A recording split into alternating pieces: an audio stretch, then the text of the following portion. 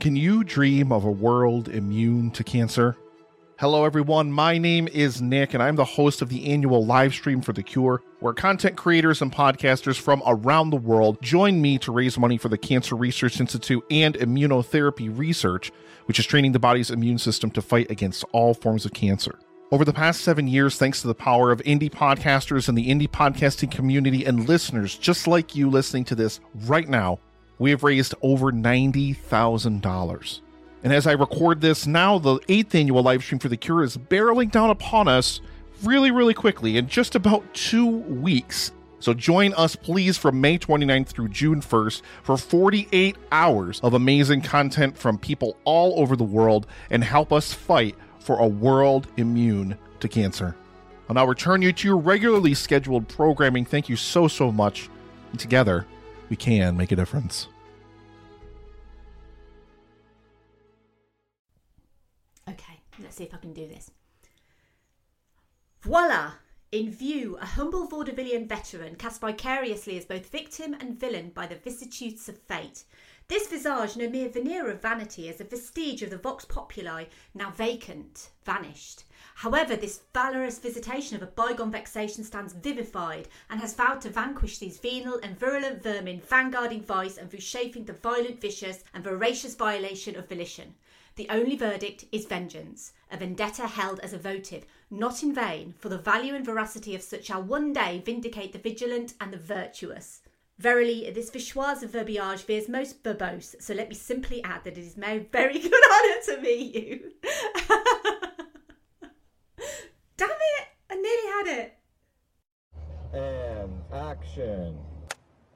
Verily, this vichoise of verbiage veers most verbose, so let me simply add that it is my very good honour to meet you, and you may call me Verbal Diorama. In a world overflowing with movies, we need a hero. Someone to separate the bad from the good. Sounds like a job.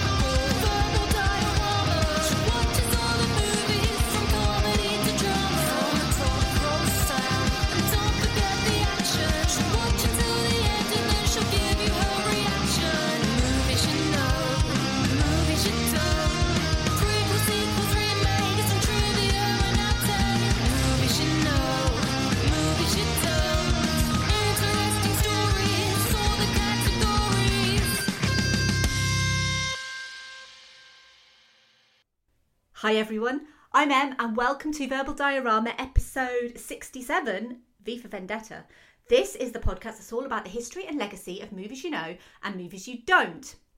So I plan episodes roughly about 6 months in advance, which seems like a really long time. And episodes can kind of come and go, but I really wanted to do V for Vendetta.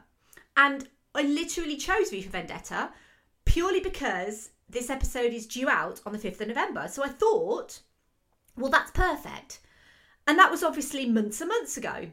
But V for Vendetta feels so prescient to right now that it's almost scary, actually. By the way, just to sort of add, V wears a mask and so should you.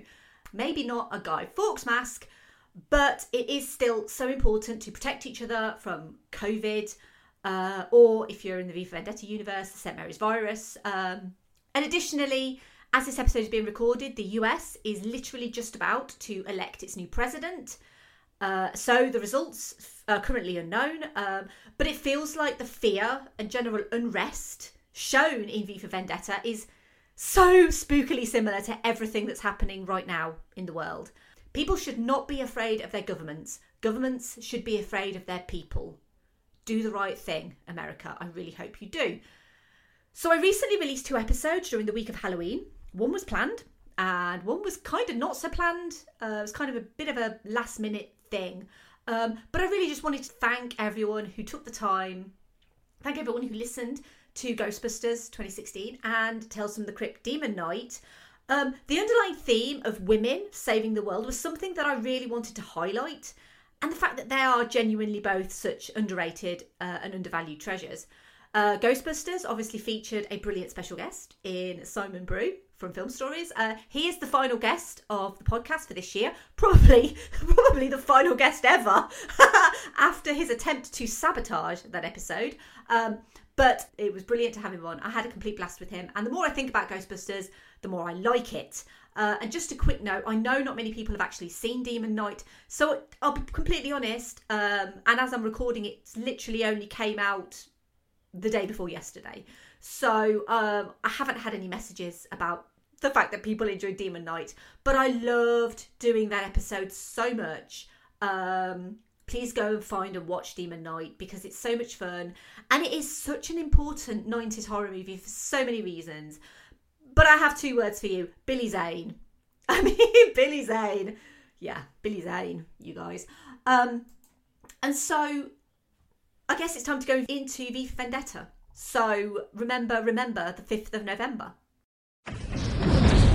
Do you know why you're here, Evie Hammond?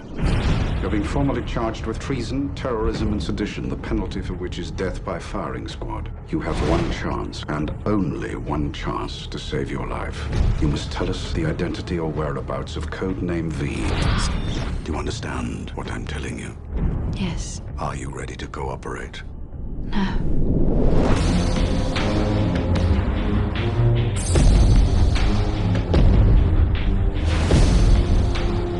The truth is, there is something terribly wrong with this country. Whoa! Excuse me, miss. I'm sorry. Not yet, you're not, but you will be. The only verdict is vengeance. A vendetta.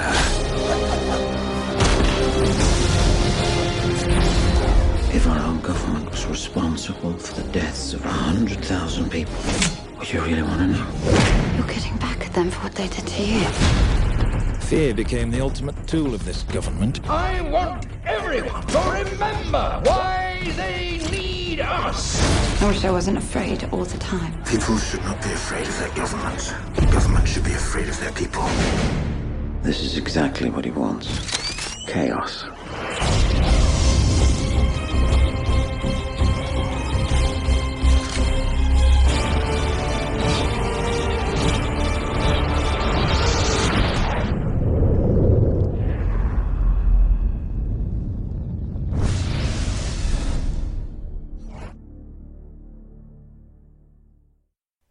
In the early 2020s, Britain is recovering from a pandemic and ran by a fascist government who came into power by stoking fear and prejudice. Curfews are in effect and strict rules must be followed by all citizens. In the midst of all this chaos, one man, known only by the name V, dares to stand up to the government and is labelled a terrorist. One night, V rescues Evie Hammond, a mild-mannered young woman with activist links, and an unlikely bond between the two emerges, which results in Evie becoming V's ally. Though V may be charismatic and have a passion for justice, he is also bitter, twisted, and had his own personal hatred of the government for creating him. As November the 5th, the day V says he and those who will follow him will stand up to the government once and for all approaches, Detective Finch becomes more and more determined to uncover the truth about V. However, his search leads him to ask the question whether or not he is on the right side. So we'll quickly run through the cast of this movie. We have Natalie Portman as Evie Hammond, Hugo Weaving as V, Stephen Ray as Chief Inspector Finch, Stephen Fry as Gordon Dietrich, John Hurt as Adam Sutler, and Tim Pigott-Smith as Peter Creedy. It was written by Lana and Lily Wachowski as the Wachowskis. It's based on V for Vendetta by Alan Moore and David Lloyd, and it was directed by James McTeague. And I'm going to start this episode by saying I am not very good with politics. I am not a political scholar. I am not a scholar of anything, really. But where politics are concerned, I know a limited amount. And I'm really not going to go into the politics of V for Vendetta in great detail because I always feel like it would be wrong of me to pretend that I completely understand political points of view, when frankly, I don't. I'm going to try my best with the limited knowledge that I do have. And I kind of feel like, at this moment, I probably need to apologise and say, I'm really sorry that I don't know more about politics. So the story of V for Vendetta starts with the original graphic novel, which was written by Alan Moore and illustrated by David Lloyd, published in 1982 as an ongoing serial in Warrior before they went bust. And then it was published as a limited series by DC Comics and then Vertigo Comics. So V for Vendetta, the original graphic novel, was set in the years 1997 and 1998, and it was influenced by and a response to the political climate in 1980s Britain, the Margaret Thatcher years, and tells of how a fascist government could rise post-nuclear war as a fictional political party called Norsefire, which is a Nordic supremacist, neo-fascist, Christo-fascistic and homophobic political party who exterminates opponents in concentration camps and rules as a police state.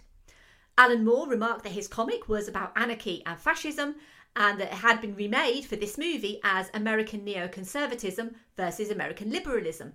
But we're going to come back to Alan Moore in a bit, because let's just say he is not the biggest fan of this movie, or literally any movie of any adaptation of any of his graphic novels. So the script for V for Vendetta was actually written way before the Wachowskis' breakout movie and previous episode of this very podcast, The Matrix, which is episode 14. But the project started way back in 1988 when producer Joel Silver purchased the rights to two of Alan Moore's works, Watchmen, which was considered unfilmable, but that would eventually be made into a movie in 2009, directed by Zack Snyder, and also V for Vendetta. Co-writer of Roadhouse, Hilary Henkin, was hired to write a first draft screenplay. The so-called Henkin script is available online, and it was written in around 1990 to 1991 and was quite far removed from the original graphic novel. It included a difference in tone. It was more of a hybrid of kind of a drama or satire. It can't really make up its mind what it is. The Fingermen are genetically engineered half-man, half-goat creatures. Norsefire are responsible for Evie's torture, and the Fingers HQ is shaped like a finger. Most importantly, it tries to humanise V to give him a backstory, and it's also actually revealed that he is Evie's father. So the most important thing that we can take from this is that V's mask is removed, and obviously in this movie, V's mask is never removed. We never actually see his face. The Wachowskis' adaptation more closely followed the graphic novel when they originally wrote it in the mid-90s, but then went on to work on The Matrix. During post-production of The Matrix Reloaded and Matrix Revolutions, they revisited their V for Vendetta screenplay in that current political climate at the time. They wanted to condense and modernise the story while preserving the themes and integrity. They offered the director's role to James McTeague, first assistant director on the Matrix trilogy, and also Star Wars Episode 2 Attack of the Clones, where he also worked with Natalie Portman. And V for Vendetta became James McTeague's directorial debut. Another James Purefoy, would win the role of V and do several weeks of filming and then go on to leave. Some of his filmed material remains in the movie, although scenes with James Purefoy never had to be refilmed because obviously the character wears a mask. Hugo Weaving did still dub the voice in post-production. He actually dubbed the whole thing in post-production. Rumours for Purefoy's leaving include that he was fired, which he denies, as well as the fact that wearing the mask gave him issues, which he also denies. He actually claims it was merely creative differences which would lead him to leave the project. Hugo Weaving, who worked with the Wachowskis on the Matrix trilogy, would take up the physical and voice role of V and felt comfortable with a mask. Despite it muffling his voice because he had mask training at drama school. And really, the fact that V never doesn't feel like a complete character, despite no facial expressions, is actually genuinely a revelation in this movie. Because the physical performance that Hugo Weaving gives is so enticing and so dramatic and so expressive that he never needs to show his face. Natalie Portman, who was 24 during filming, wasn't the only actor up for the part of Evie. Rumoured considerations included Bryce Dallas Howard, Scarlett Johansson and Keira Knightley, who coincidentally also worked with Portman as Padme Amidala's decoy in Star Wars Episode 1 The Phantom Menace. She also did have her head shaved, although technically not completely shaved, as she has a few millimetres of hair left, so it's more of a buzz cut. As they obviously use clippers. That had to be done in one take, obviously, because it was her genuine hair. And a professional barber played the part of V, playing the part of the government official. And I'll be completely honest, it's disgusting, really, that Natalie Portman can look just as gorgeous with a shaved head as she does with her normal hair. Natalie Portman remains one of the most beautiful women to ever exist in the whole world, probably. So filming of V for Vendetta began in March 2005 and finished in June 2005. It was filmed in Babelsberg Studios in Berlin and also on location in London. And filming a movie with fascist themes in Berlin kind of didn't go unnoticed by the cast, especially John Hurt, who played Adam Sutler. Scenes in the London Underground were filmed at the unused Aldwych Tube Station. And for the final scene set in Westminster, unparalleled access was given to the production, like access that had never ever been seen before. So the area from Trafalgar Square and Whitehall up to Parliament and Big Ben was closed for 3 nights for filming from midnight to 5 a.m.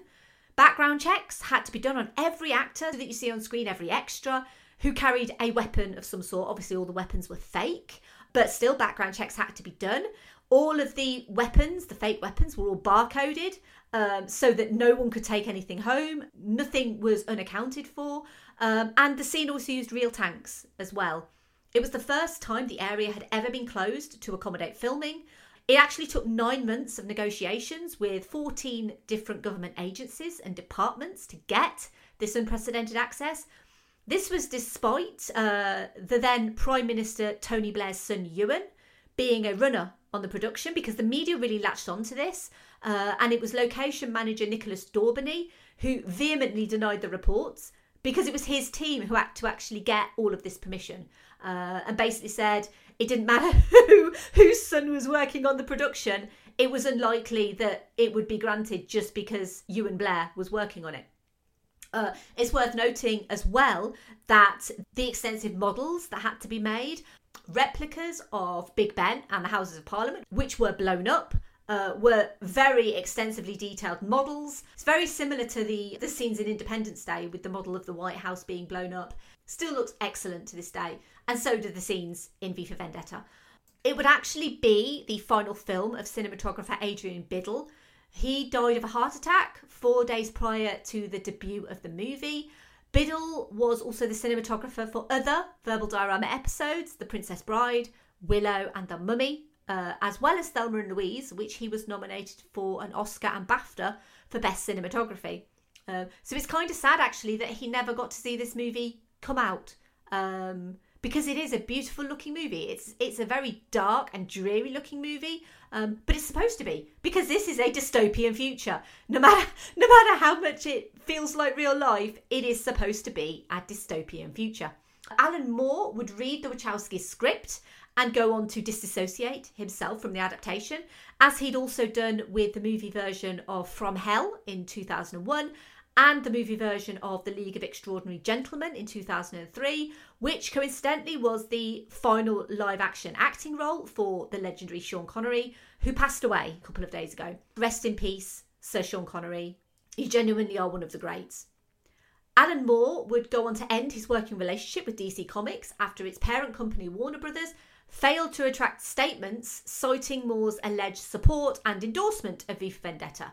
Rumour had it that Lana Wachowski had talked with Alan Moore about the upcoming movie, and that Moore was, and I quote, very excited about what Lana had to say, and that he was enthusiastic and encouraging to producer Joel Silver. He has vehemently denied that he's ever said this, and has refused to be credited for any of his works going forward, and he announced he would not allow his name to be used in any future film adaptation of works that he has since sold, because he does not sell his works anymore. It's worth mentioning that illustrator David Lloyd supports this adaptation, and after seeing it for the first time, declared it to be a fantastic representation of the work that they did. He also found it difficult to sympathise with Alan Moore's protests after they agreed to sell the rights to make these movies. Anyway, David Lloyd's iconic images of the Guy Fawkes mask have kind of reverberated through society, because it's now the image of the hacktivist group Anonymous. David Lloyd actually is happy to see the mask used as this brand to protest tyranny and oppression.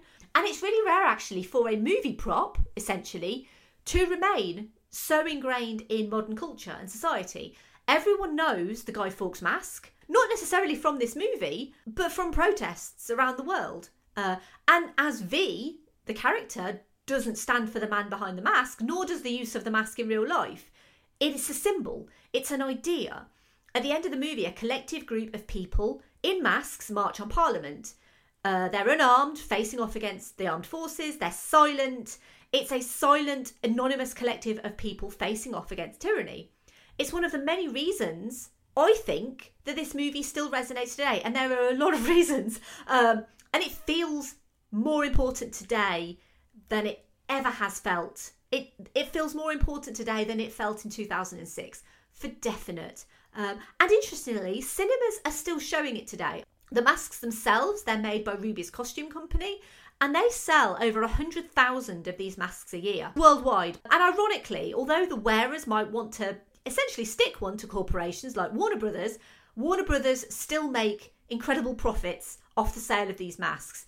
Even if they only made $1 a year off these masks, that's still $100,000 that's going into the pocket of Warner Brothers. Here in Britain, we grow up with the story of Guy Fawkes. On the 5th of November, guys, which are normally made out of tights or clothing, and you basically stuff it with newspaper.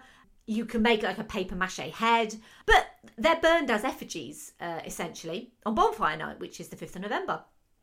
And people let off fireworks commemorating the plot that he and his comrades, because it wasn't just Fawkes, he was just the scapegoat. I'm going to come into that in a minute because I want to go through the story of Guy Fawkes, because I think it's really important to know the story of Guy Fawkes, especially for those people who aren't British and don't know the story of Guy Fawkes. He was the scapegoat, and obviously these people, they failed to execute this plot in 1605. So the rhyme, remember the 5th of November, the gunpowder treason and plot. I see of no reason why the gunpowder treason should ever be forgot, is taught in schools, or at least it was when I was a kid. We learned all about Guy Fawkes at school. He's kind of seen as the ultimate villain, and there's been a lot of villains in British history, but he's seen as a villain. And because I really, really love history, especially the history of Britain, mainly because, let's be honest, everything's happened in Britain. Literally everything you can think of. I want to just quickly go through the story of the gunpowder plot, because I think it's really important, if you're watching this movie, not necessarily to know the story of the gunpowder plot, but to know the story of how it happened and why it happened. The gunpowder plot, it was actually a failed assassination attempt of King James I, and was led by a guy called Robert Catesby, not Guy Fawkes. As I said, he was the scapegoat. So it was basically a team of men. They were provincial English Catholics, and after King Henry VIII took control of the church and became the head of his own church in the English Reformation. The English Reformation took place between 1533 and 1540, and at the time religious tension was swelling, and English Catholics were persecuted for their beliefs. And the Elizabethan religious settlement required anyone appointed to public office to swear allegiance to the Church of England, and the monarch at that time was Elizabeth I, who was obviously King Henry VIII's daughter, but she had inherited the throne from her sister Mary I in 1558. So during these times, Catholic churches were burned down, and anyone who continued to practice the Catholic faith faced the threat of torture or even execution. Catholic priests and members of the Catholic Church continued to practice Catholicism in secret. They even went as far as to hide in walls, and they built secret rooms in their homes. Basically, everyone had to become Church of England. You were not allowed to be Catholic, you had to be Church of England. So they wanted to ensure compliance. Fast forward 50 years or so, and King James I was now on the throne. And though he tolerated Catholics, there was no sign that he would abolish the religious persecution of the Catholic faith. And so a group of Catholics, led by Robert Catesby, including Thomas Winter, Thomas Percy, John Wright, Robert Keyes, Thomas Bates, Robert Winter, John Grant and Christopher Wright, along with Guy Fawkes, conspired to blow up the Houses of Parliament on the 5th of November 1605. This was because this was the day of a state opening of Parliament, and the King, Lords and Commons would all be present. The plot was discovered by an anonymous letter to Lord Monteagle, who was a Catholic, warning him to not attend Parliament that day. Guy Fawkes is the name that we know because he was the one who was found underground in the tunnels under Parliament with the gunpowder. All the co-conspirators except Robert Winter were arrested and tortured, before being sentenced to death by hanging, drawing and quartering for treason. An Act of Parliament passed in 1606 to appoint the 5th of November each year as a day of thanksgiving for the joyful day of deliverance, which remained in force until 1859.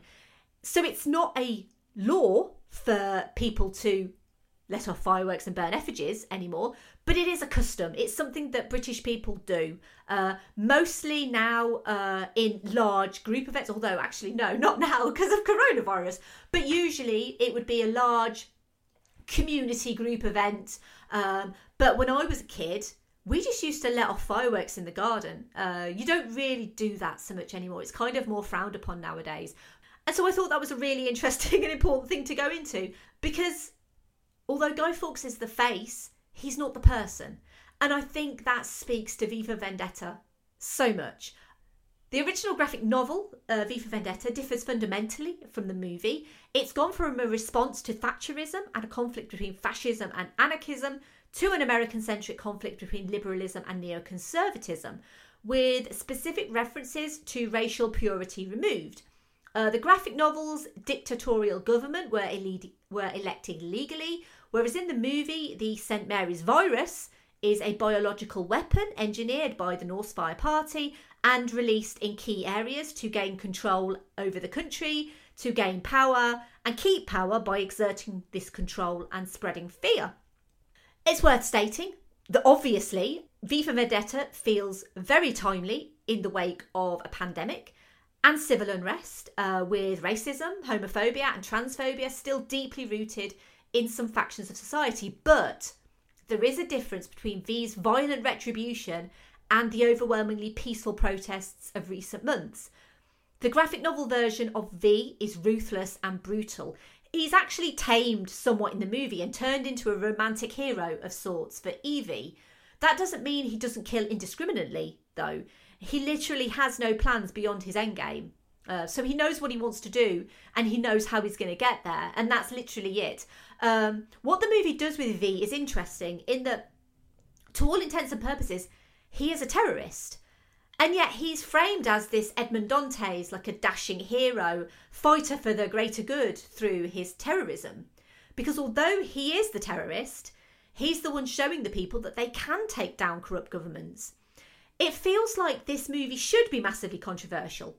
It kind of never has been. This was despite a protest by the New York Metro Alliance of Anarchists on its release, but that was mainly due to the film allegedly watering down the original message, because they felt that the original message of the story was removed in favour of violence and special effects.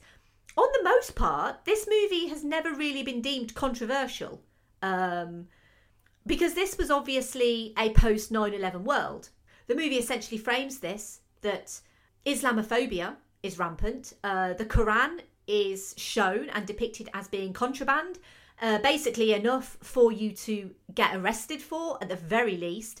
And it's applied that literally, unless you are straight, cisgendered, white and Christian, that you are persecuted in some way. And this movie is overwhelmingly white for a reason, with Adam Sutler, who was actually renamed because in the graphic novel he's called Adam Susan. That's presumably a nod to the name Adolf Hitler, because if you think Adam Sutler, Adolf Hitler, it's quite similar. And obviously Adam Sutler is essentially a racial purist, and Northfire, just like the Nazis, is an Aryanist regime. So they are all about white people, blonde hair, blue eyes. That is what the Nazis wanted, and that is exactly what Northfire want as well. This movie touches on quite a lot of things, additional to the obvious kind of political things that it talks about. It obviously also talks about things like paedophile priests, state-sanctioned torture, bioterrorism, obviously, and also phone tapping as well. And these are all things that have happened or come out in recent years, and they're all included in this movie.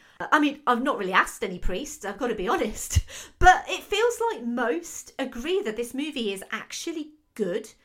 It's not free from criticism, and I've got my own criticisms about this movie, but on the whole, it feels like this movie is not only prescient and thought-provoking, but but still so important and unique, actually, in the field of filmmaking. Genuinely, I don't know of anything like it. And it feels like this movie now is one that will continue to kind of improve with age, you know, in the public consciousness.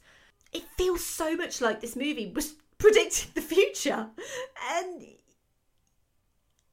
how did we not know? How did we not see certain things that have happened in the world when it was right here in this movie? I don't know.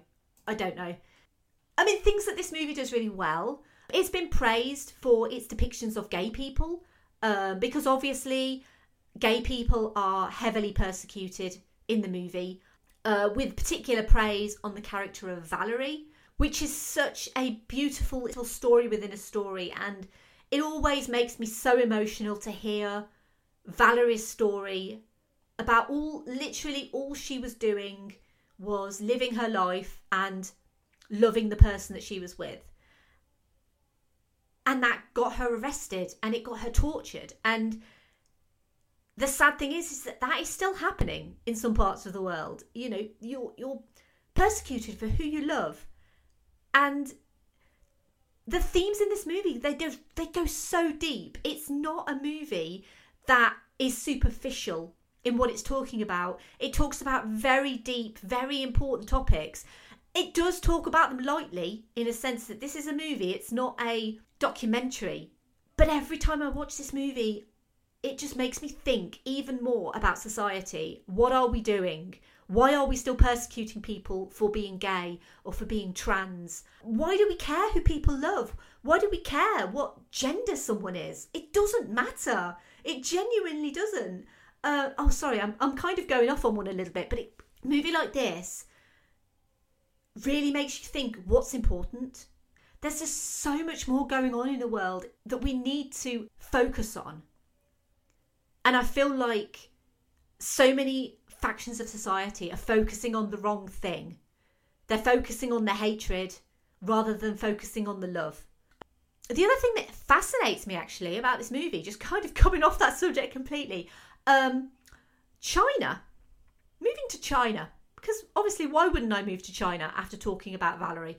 China has very strict, it's kind of notorious for its censorship laws. And V for Vendetta was aired completely uncensored in China. I want to talk a little bit about V, in a sense that V is a very complex character. I don't think he's necessarily portrayed as complex as the character could be, but I think it's important that V isn't the hero of the story, and he's also not the villain of the story either, even though technically he is a terrorist. He is a man. We know that he's a man, but he also isn't a man because he has no face, he has no identity. V is a symbol. V is the idea. And it would be very easy for the movie to invent an identity for V. I mentioned earlier the Hilary Henkin script, where V was obviously given an identity, and it turned out that the identity was of Evie's father. But I think that it was important for V to not have an identity. A lot of the time, a character who is supposed to be an idea or a symbol is given an identity, especially in Hollywood films, because it's almost like you can't have a character who we don't know who he is. And I feel like that's done for empathy reasons. We do find out a little bit about V's past as a test subject. And this is kind of the movie's version of Guantanamo Bay, which is obviously, again, something that is still so raw for a lot of people. And that's kind of explored, but we know nothing about the man that he was. Just that he was a man, but he's now kind of forever scarred, literally and figuratively, and motivated purely by revenge. He enacts his revenge on this dictatorial, corrupt government, but a government that was voted into power by its people. And the people should have known better. Let's be honest. In this world, in V for Vendetta, the people should have known better. V inspires the people to kind of take a look at their lives, to see what has actually happened to this world and to do something to change it. And again, it's something that we can all do, you know, make change, make the world a better place, see what our leaders are doing and vote for change. And I think that's really important. That's a really important message that V for Vendetta tells us, is not that V's the bad guy or the good guy, or that the government's the bad guy or good guy, even though technically they both are simultaneously good and simultaneously bad. But really the reason why all of this has happened is complacency. That people were just too scared to make a change. So they went for the easy option. And I think sometimes you just have to go make a change. I think that's really important, especially now. Moving on to Evie, because I feel like I've talked about V quite a lot. And V is kind of the standout character. Evie's character growth is quite interesting in this movie, in that she feels quite a lot of fear at the start, and then is essentially reborn in a kind of a mirror to how V is reborn through the fire. Evie is reborn through the rain, and that's quite an interesting kind of allegory, I think. So Evie was originally 16 years old in the graphic novel. It's quite an interesting take to have Natalie Portman play this character, because her breakout role was in a movie called Leon. In America, it was released as The Professional. Over here, it's called Leon. And her character, Matilda, is essentially taken under the wing of a much older man who grooms her as her protege. So it's... And I have to say as well, I do like Natalie Portman a lot. I think she is pretty much excellent, actually, in most things I've seen her in. I find her accent quite questionable. It kind of slips occasionally. Natalie Portman gets first billing in this movie, and I think that's quite important for any woman to have top billing in a movie like this. And overall, I think she's really good. I don't know if I've made this clear, I really do like this movie a lot. I think that's mainly down to the character of V, and I think how V progresses. But without Evie and without Natalie Portman, this movie wouldn't work. So yeah, I do quite like Natalie Portman. Just to talk about the V domino scene, because it's one of my favourites, actually. I think it's such a beautiful shot. So it took 200 hours to build the dominoes. It was 4 professional domino assemblers, and it was a total of 22,000 dominoes. So basically, you would not want to get that take wrong, would you? Because you'd have to put it all back together again. And as I said earlier, I do have a few issues with this movie. And to be fair, any movie that's supposedly set in Britain but written by Americans, because there are certain things, there are certain terminologies that differ between English and American English. So, for example, we don't call lifts elevators. We would call them a lift. We don't call levers levers. When Chief Inspector Finch tells Evie to step away from the lever, nah, that wouldn't happen. It would be lever. And the biggest thing that really dates this movie for me is the cars. And that is because in this movie, all of the cars are a particular brand of car. The brand is Rover. And Rover collapsed quite famously and largely in 2005. So the product placement of a Rover in a 2006 movie, it feels so weird that every car is a Rover. These particular Rovers, the Rover 75, it's really weird to see Rovers. I also question the torture scenes. It's made very clear that it was V who was torturing Evie. But in several key scenes during the torture, there are 2 people. And I realise that this was done to make the audience think that Evie was being held by the government. But it actually, with hindsight, doesn't make much sense. Apart from these very tiny indiscretions, I feel this movie so much. And I loved it the first moment I saw it. And that's probably mainly due to these kind of incredible high action stunts and its very Matrix-esque feel. But I love the kind of gritty, dark and stylized violence. I love how much it makes me think. How I come away from every viewing with a new idea. And ideas, they're bulletproof. I come away with reinforced viewpoints that we should ensure that the world never ends up this way. I love how I associate with Evie, you know, despite the questionable accent. And how much you end up rooting for V. And maybe it's just the charming bad boy trope still does it for me. I don't know. I'm not even sorry about that. Even though he's a guy in a mask, I'm not sorry. And I think it kind of comes down to me that it just kind of comments to what brilliant writers the Wachowskis can be. And when they're given material that's so rich and exhilarating and troubling and thought-provoking, you kind of have to give credit to Alan Moore here. And I know he hates being given credit, but I'm going to do it. Because without his source material, this would not be as good. And I think the Wachowskis giving it this contemporary setting that everyone can understand and relate to and appreciate was, quite frankly, a genius idea. Because this movie would not resonate if it was set in the 80s. It just wouldn't. Sometimes amending source material is a bad idea, but I think the Wachowskis nailed it with this. I've often spoken of my complete admiration for Lana and Lily Wachowski as writers and as filmmakers, because they have these lofty ambitions. They never settle for what's easy to make. They aspire to create worlds.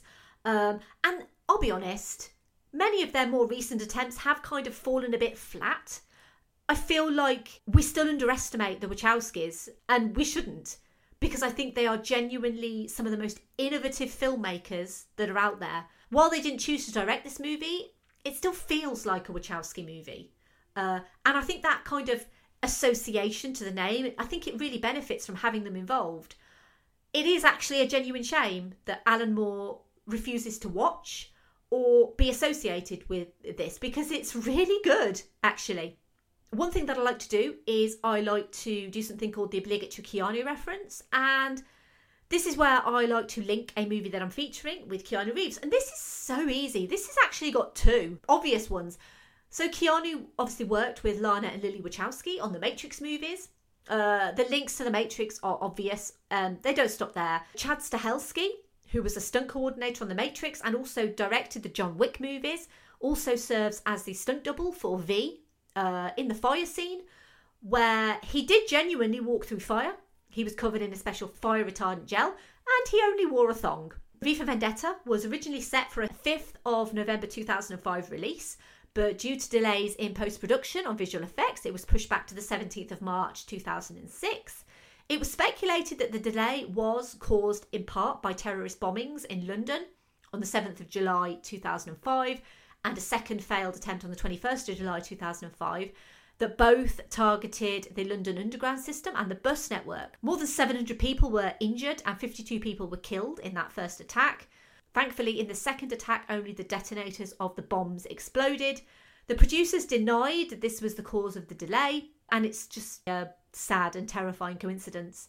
And these are the times that we still live in, unfortunately. So the movie had a budget of $54 million. And as I said, it was released on the 17th of March 2006 in the US.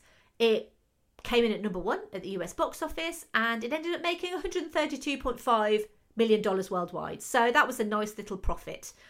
Moving over to some social media comments. On Twitter, we have @DerrickJones198. This is Derek from the Midnight Myth. He said, social contract theory with Kubrick-esque ultraviolence and a post 9/11 dystopian social commentary. Yeah, I love this movie. @CapUnderstands said, brilliant movie, bit naff on the explosion effects, one of Rob's faves. @Oral_MFC said, a post 9/11 movie about a government staging a terror attack on its own people felt very pointed at the time, and I applauded the Wachowskis' boldness. Nowadays, a film about using a pandemic they helped foster to install right-wing autocrats feels damn near prescient. I only wish they had filmed V's vaudeville routine from the graphic novel, even as a deleted scene. I would have loved to see Hugo ham it up even more in that suit and hat. @Wizard_Matt said, one of the best comic book movies and proof you don't have to follow the book exactly to still have a great story. @Cut_to_the_chase said, favourite film? In a more expansive view, this film goes through so many emotions that at the end you're sat engrossed with goosebumps as the final overture plays out. All parts of this film came together perfectly, even though it missed my favourite part of the novel. @Simon_Exton said, I prefer the original graphic novel, but this is still a wonderfully powerful film. Damn it, now I'm going to have to watch it again, which will inevitably lead to Dark City, Sin City and The Crow. After that, it's a tiny step to searching out my Susie and the Banshees and Cure albums. Then bingo, my gothy past is back to haunt me. I'm blaming you if Halloween ends up involving black nail varnish, eyeliner and snakebite. At Vixen Vitch said, Oh Dan, one of my favourite movies. What could I even put in a tweet? Everything about it is incredible and it adapts the source material in such a perfect way. Makes the story relevant to when it was released and somehow even more relevant now. At the Peter Briggs, this is Peter Briggs, the writer of Hellboy, by the way, he said, Remember that scene in V for Vendetta when V puts on all the masks on the tied up guys in the armed police hostage situation? Remember that scene in the later Dark Knight when Joker puts all the masks on the tied up guys in the armed police hostage? Hey, wait a minute. At Geek Salad Radio said, I know it's a cliche, but the movie unfortunately doesn't scratch the surface of the graphic series. There is a scary depth and richness of so many of the supporting characters that couldn't be covered in a 2-hour movie. I task HBO to do for V what they did for Watchmen. And finally, at Sean Geek Podcast said, This movie is pure genius. It draws you in and doesn't let go. In some ways different than the book, in some ways better. We have no comments on Instagram or Facebook this time round. But thank you to everyone on Twitter for your comments. This movie is kind of set sometime around now. Some say 2020 specifically, and some kind of say mid to late 2020s. But with a pandemic wreaking havoc around the world and politicians using or denying the pandemic to gain power, police violence against peaceful protesters, the killing of innocent people such as George Floyd and Breonna Taylor, and the rise of white supremacists and the inability for certain leaders to denounce white supremacy, it's no wonder that it feels like it might as well be set in 2020. Society is numb right now. When Evie tells V she can't feel anything, it just summarises how we're all feeling, with millions of people infected with a virus and the deaths associated with that virus, millions unemployed, economies failing, and governments across the world struggling to contain either the virus or the public's growing animosity. We wear masks to be symbols in our own way. Choosing to protect and help others is the cause, rather than vengeance and retribution. V for Vendetta warned us that our futures were bleak. It might be 14 years old, but it predicted our future like nothing else. It's actually almost like it didn't quite go far enough, which is scary. But anyway, thank you for listening to this episode. As always, I would love to hear your thoughts on V for Vendetta. If you do like this episode or any other episode, take a moment to give a 5-star rating and review on something like Apple Podcasts. And thank you to those who have recently given me some lovely ratings and reviews. And the other thing you can do is you can tell someone, you can tell a friend or a family member about this podcast.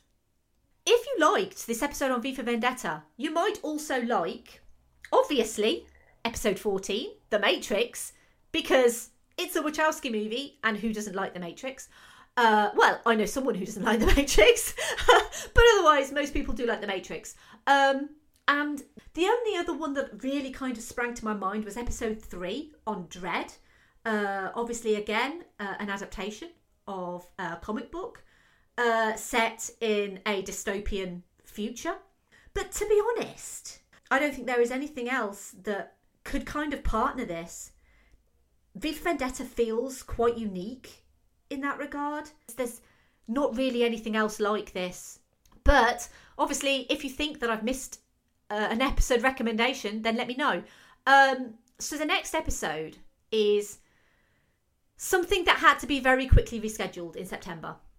And I always planned to cover Black Panther in September. And then the untimely and devastating death of Chadwick Boseman happened. And it really didn't feel right for me to be talking about Black Panther so soon after his passing. And I kind of just wanted to show my respect, really, to his family and literally every Black Panther fan who was grieving. So I decided to reschedule it for November.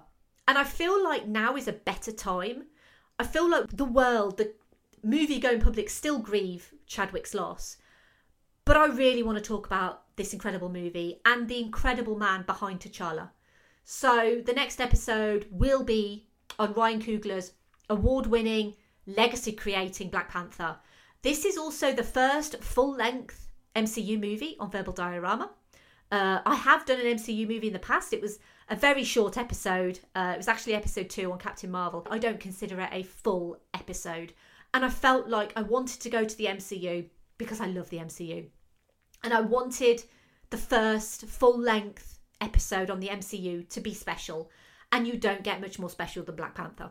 So I'm really looking forward to talking about Black Panther, genuinely. If you want to follow me, or if you want to converse with me about V for Vendetta, please do so. I am at Verbal Diorama on Twitter, Facebook, Instagram, and Letterboxd.